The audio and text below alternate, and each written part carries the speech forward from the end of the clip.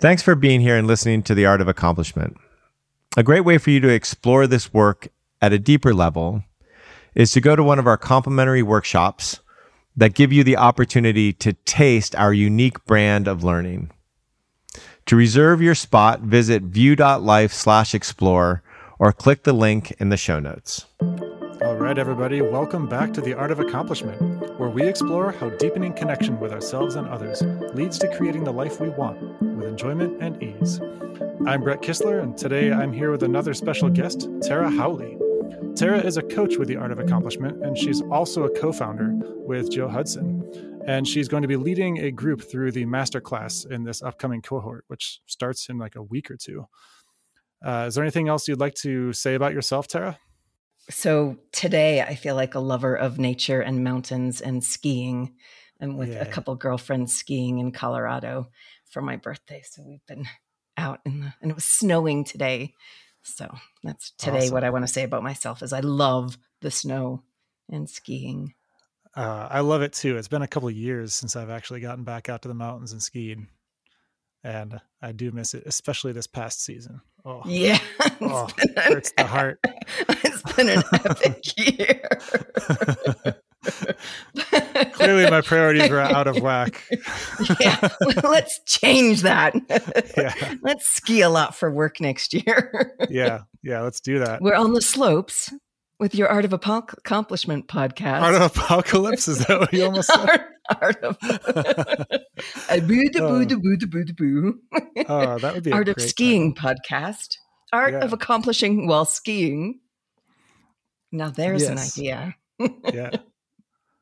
Yeah. So speaking of ideas and insights and wisdom, what I wanted to talk with you about today is the journey from the aha moment of insight to when it becomes a lived, embodied reality that is wisdom in our system. So that just kind of in this work, we often have these like big insights. We have these epiphanies, and there's a journey from the moment that you recognize something, the moment that you see it, to your first couple of times testing reality with it until eventually you're really living it from a deeply embodied place where it's just your subconscious, a new reality. And so, so without any further ado, I'd love to just pick your brain on that journey, which you have been beautifully there to hold space for me and my process over the years. I love that journey. I love my own path through that journey, and I love holding space and watching other people dive in and marinate in the journey and all the twists and turns and unknown things that happen in it and surprise. And I love it. Yeah. So let's get started with just maybe some to define some of our terms here. Great. In your view, how would you define insight? What does that mean? Insight is exactly what you just said, that aha moment. It's that suddenly seeing something from a new perspective or a different contact with truth or reality or a new idea of who you are or a new idea of like a shift in the perception about your identity or the world or your beliefs that suddenly leads to that, like, oh, whoa, I thought my anger was bad, but it's just me protecting my boundaries. Kind of shift. So changing how we see something or feel about something or see ourselves in our place in the world. Okay. So that's the beginning of what we're describing in this journey. That's the moment of insight. Now, how would you define wisdom? I would define wisdom as once that insight has integrated into our whole being, we no longer have to remember it. Oh, what was that insight I had? I want to remember it right now. We don't have to do that. It's in our muscles. It's in our body. It's in our heart, our gut, and our mind, but our whole being. It's integrated. And the word I really love for this, it's coherent. It's not just an idea we have, but it's a deep, deep knowing in our whole being. So what makes it that insight isn't enough per se? Like what makes it that we don't have a flash of recognition and then everything changes immediately? Or does that happen? Well, you know what? I don't know that I've ever seen it happen immediately, but I would not put it outside of the realm of possibility. I'm guessing somewhere in someone's personal history, they've had an experience of, well, bam, and everything changes forever. That totally may happen. What I see happen more than not is people have wha-bam, and then nothing changes. And right, they have this idea of like, oh, I just keep hiring direct reports who I have to, they can't do it on their own. I have to do everything for them. And they get rid of one direct report, hire another, and it's the same thing over and over again. Or someone has a toxic boss and they're like, oh, I'm leaving. This is a toxic work environment. And then they step right into another one. So they've had the insight, but they haven't shifted it because they haven't worked on all the reasons that that first thought was there that led to the insight. They haven't as we said earlier, the journey from aha moment through the lived reality. Like there's this journey once we have that insight. It's like when you get the map, it doesn't mean you've arrived at your location. You actually have to get in the car and take all the turns around the hills and test drive it and play with the insight and get it. You can't see me, but I'm like rubbing my hands. It's like getting that palpable sense of it down in the body. So I think it doesn't happen automatically because we have to test it.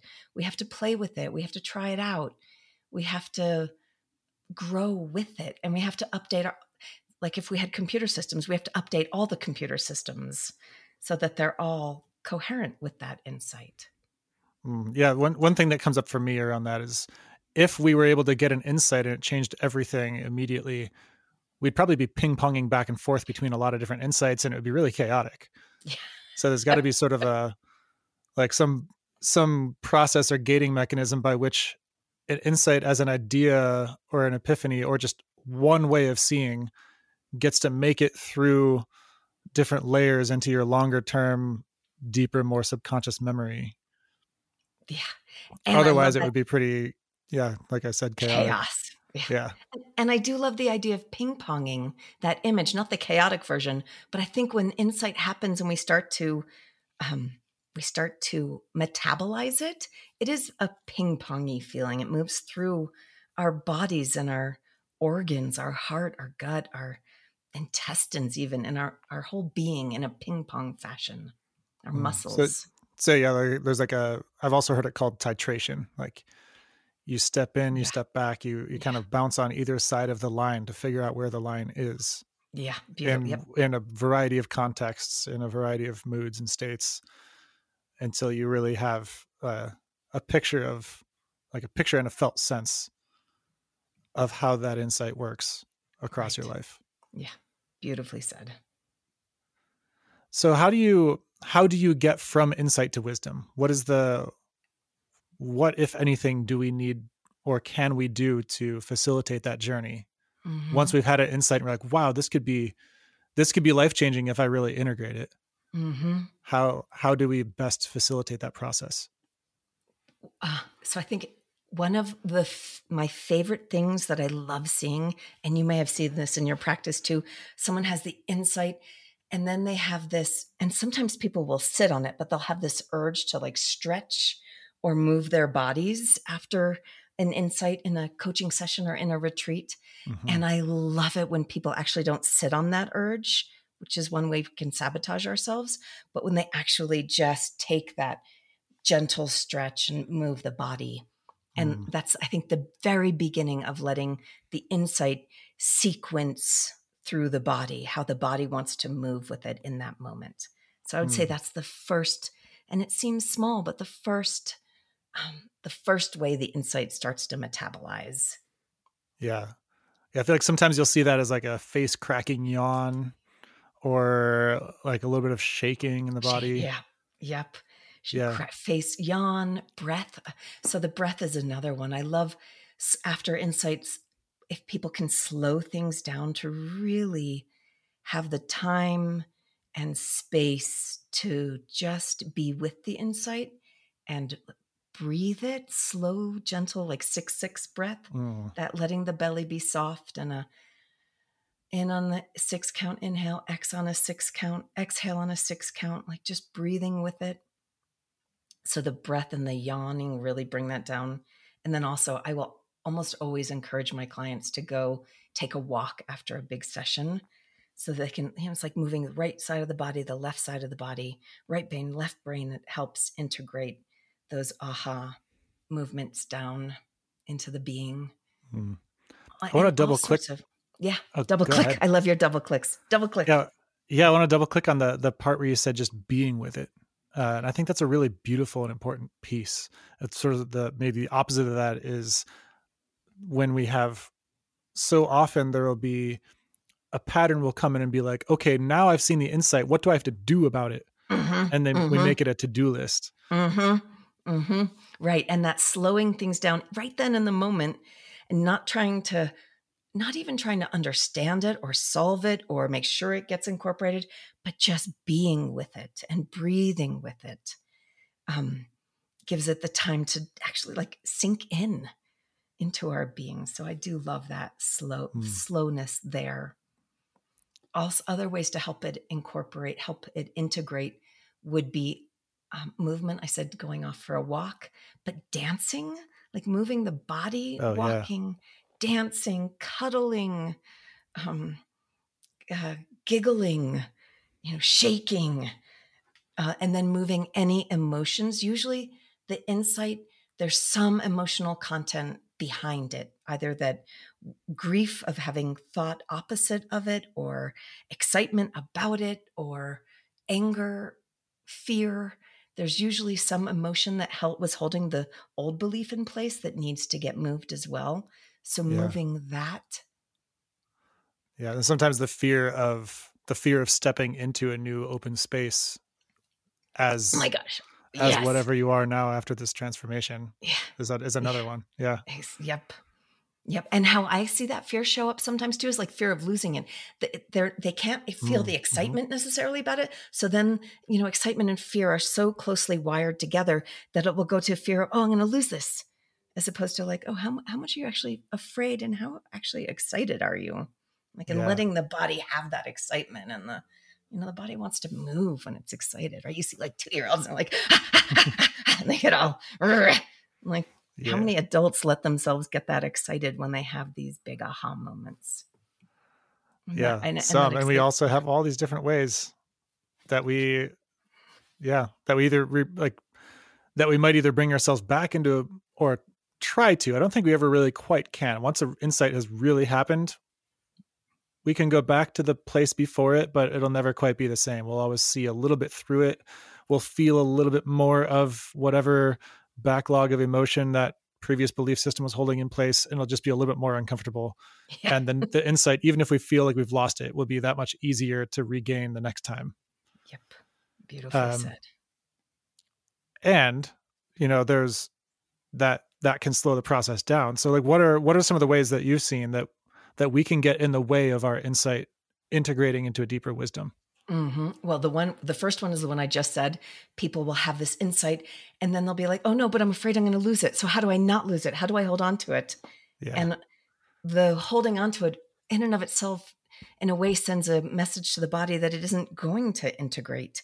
So if someone's feeling fear that they will forget it, then gratitude for it is often one of the best counters. Just like moving to like, oh, I'm so grateful that I saw that, will let go of that grip of fear. So that's one way to sabotage. Another way I see people sabotage themselves is by beating themselves up. Like, I saw it. Why am I redoing this? And, I'm always it just becomes a new tool for self-abuse. Exactly. Yeah. And my whole thing is like, how do we create paths of gentleness with ourselves? And gentleness is like, through gentleness, how quickly we can really, truly grow. So beating yourself up would be a second way. Like, I know this. Defending the knowing is another way I see people sabotaging. When reflected to them, or when they see, when someone else says something, they'll go, I already know this. I know this. But the defense can stop it. That defensive act can stop it from coming down and metabolizing and integrating. Yeah, that relates to another thing that I think is very similar. maybe that's where the defense comes from. This might be where we take the insight and then we just integrate it into our identity, but not into our body or into our lives. Yes. Yeah, we use the insight as another way to cement some sort of identity. Yeah. Ouch. Yeah. So you'd mentioned a few moments ago about the emotions holding the belief systems in place that the insight sees through. And can you speak a little bit more about what emotions have to do with insight and wisdom and the path? Yes, but hold on, because I just remembered the other thing I was going to say. Oh, great. Yeah. On the sabotage front, which is that we can sabotage ourselves from the insight. The insight can come with those delicious feeling, like a high feeling of like that ecstasy feeling, feeling. It can have this aha. It can come with this state, almost like a natural high state. Mm-hmm. And that state naturally, because we can't hold on to any one state ever, we're not going to stay ecstatically high or depressed or angry or fear, any sort of state forever. So that ecstatic state naturally leaves. And when it leaves, people mistake the ecstatic state leaving for the actual insight leaving. Mm-hmm. Yeah. So they conflate the insight with the ecstasis or the... Yes, with that relief or whatever the feeling was that went with it. And then that's something else that they beat themselves up for. Like, oh, I had it and I lost it. As opposed to, no, what's still there, right? The state is gone, but what of the learning is still there? What's still being metabolized? Yeah.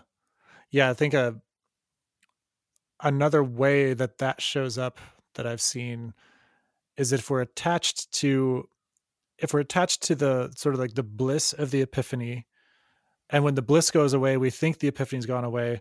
Yep. Then we're going to clearly see the evidence for the epiphany having gone away because there, like you said earlier, it's unlikely that you're perhaps possible, and it's definitely worth keeping an open mind to this. But when you have the epiphany, it's likely that you're going to run into the same thing somewhere else in your life on a different level, on a deeper level. Mm-hmm. And so when you do that, it doesn't mean that you actually lost the insight.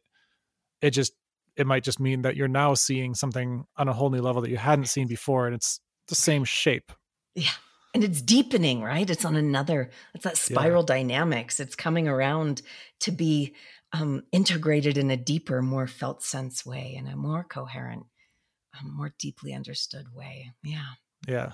So speaking of like the felt sense way, and this like getting these, like having these insights really settle into the body, I want to come back to the question about what emotions have to do with the journey from insight to wisdom. Yes. So, we love emotions generally, all of them. And I deeply believe that insights are seeing through an old story or belief or habit, story about self or the world. And those stories are all held in place by an emotion. That emotion's like the glue that holds pieces of our identity in place, any story around identity or the world in place. And so the glue has to be, you need what do you call the thing that releases glue? Those solvent. Mm-hmm. Yeah. And in this case, it's moving the emotion. So if there's grief, having a good cry, even a good cry that you believed that story before the aha moment, or shaking off the fear, letting the body shake and move the fear off. So what's anger? I want to give some examples for listeners of what would be, just to kind of demonstrate all of this. What would be an example insight? What would be the belief system that it sees through? And an example of what the kind of emotional glue was that was holding that belief system in place, and then the process of that moving. So I'm like, it's a great question. Let me think. Someone might have a story. When people get angry, it means I've done something wrong or I'm bad. Like that's a common one I see. When other people are angry, quote unquote, at me, it means I've done something wrong or bad. They can have the insight that is, oh, people get angry And they might be angry at me, but it doesn't mean I've done anything wrong or bad, or it doesn't mean I'm bad. They might not be happy with what I'm done, but it doesn't mean I'm bad. Or they might have the insight when people get angry, it might not have anything to do with me, right? They're starting to unhook any identity of I'm bad or did something wrong from other people's anger. That would be the insight, an aha. But then the emotions that have to move in this case might be their own anger.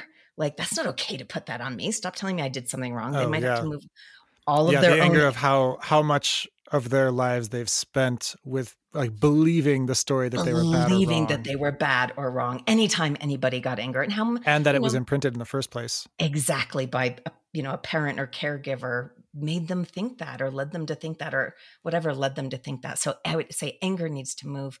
Usually, often their fear needs to move as well, because if someone has that relationship with other people's anger, there's a lot of fear of anger. Anger's not safe, so they have to move fear, and that's, just shaking. And then in that case, also grief, grief of believing for however many decades that anytime someone was angry, that they had done something wrong or bad. I had a client who talked about when she was in traffic and a car honked, she'd jump and look around to see what she'd done wrong. And it was, it was like 4 cars back honking at someone else who it had nothing to do with her, but she had that ingrained belief that she must have done something wrong if someone honked. So she had to go through the journey moving fear, grief for all the years and all the times she thought that random anger had something to do with her, and her own fear, and then her own anger of like, hey, F off, that's not okay. Like, don't put that on me. It's like when you describe going through that grief of, all the years where XYZ was happening, I believed ABC. It's as though there's also like so many micro insights in that grieving process, because it's in my experience, when I'm going through a big grief process, there can be a flashing of memories that just come out of nowhere. I had no idea that had actually, I forgot that even happened, and didn't know that was driving my subconscious and filtering my reality. And then many of the things don't even actually show up in my consciousness at all. They're just happening subconsciously.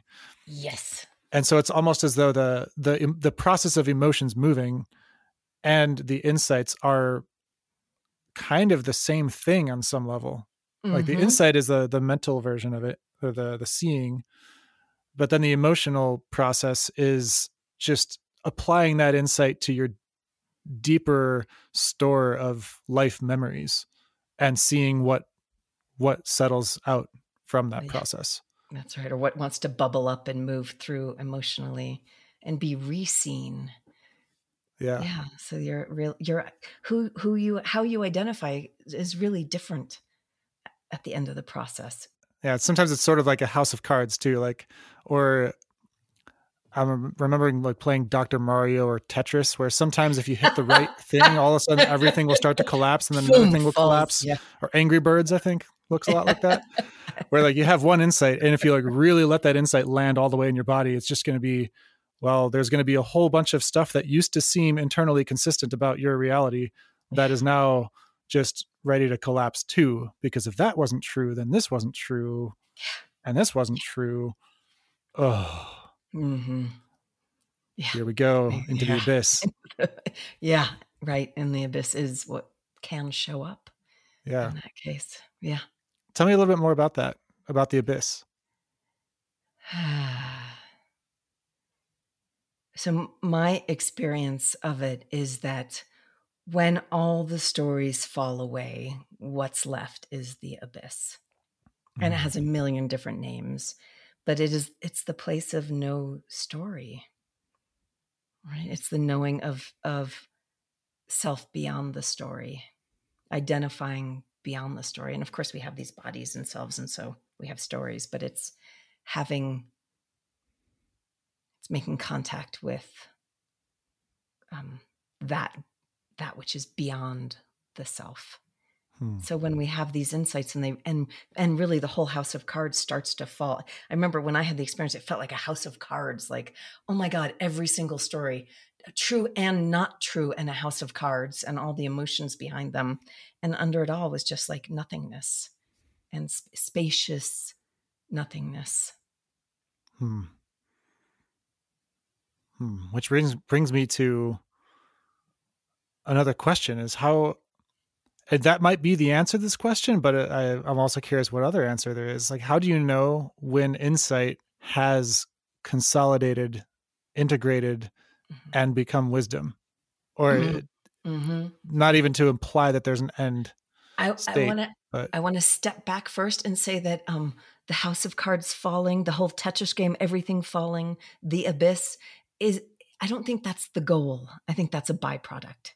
So if someone's having an insight and then I'm going to integrate this, and then starts working to integrate it to get to the abyss or spaciousness, nothingness, I think that's probably going to backfire at some point. I just want to name that so people aren't going, okay, well, I'm going to really integrate my aha moments into wisdom so that I can get spaciousness. To the abyss. Yeah, well, that's another thing with that state attachment earlier. It's like if we're conflating the abyss with the integration with the state.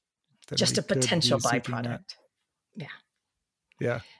And then what was the question you asked right before? I wanted to clarify that. Yeah. So how do you know or measure or how do you track how insight has become wisdom? Right. I'd say the easiest way is when you don't have to remember it. Right. You have the insight and it's like, I have to remember that you don't have to remember it because it's just in your being.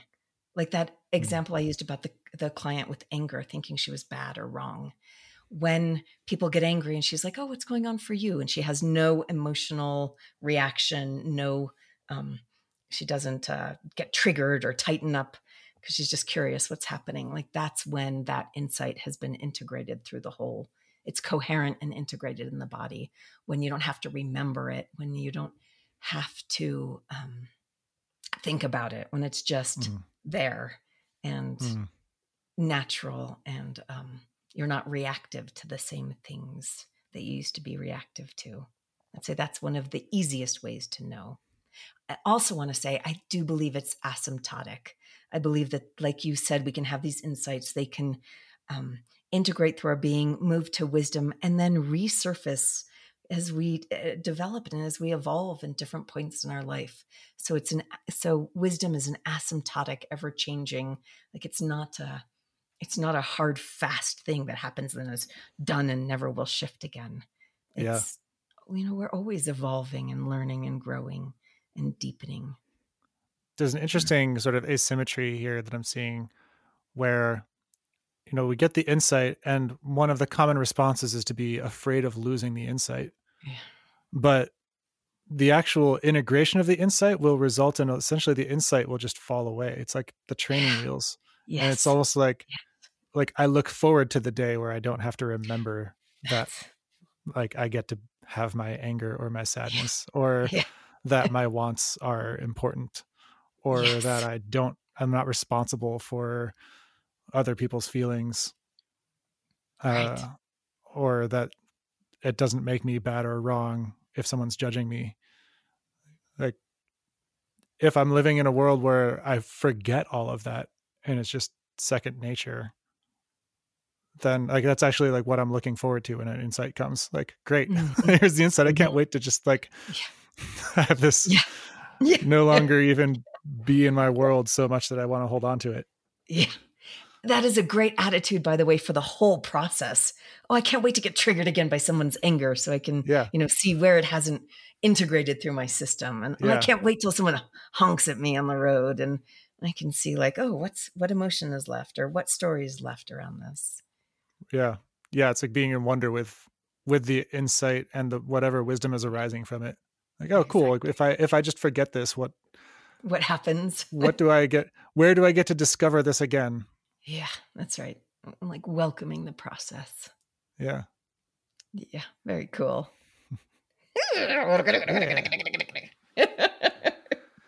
Well, beautiful. What else would you like to say? Oh.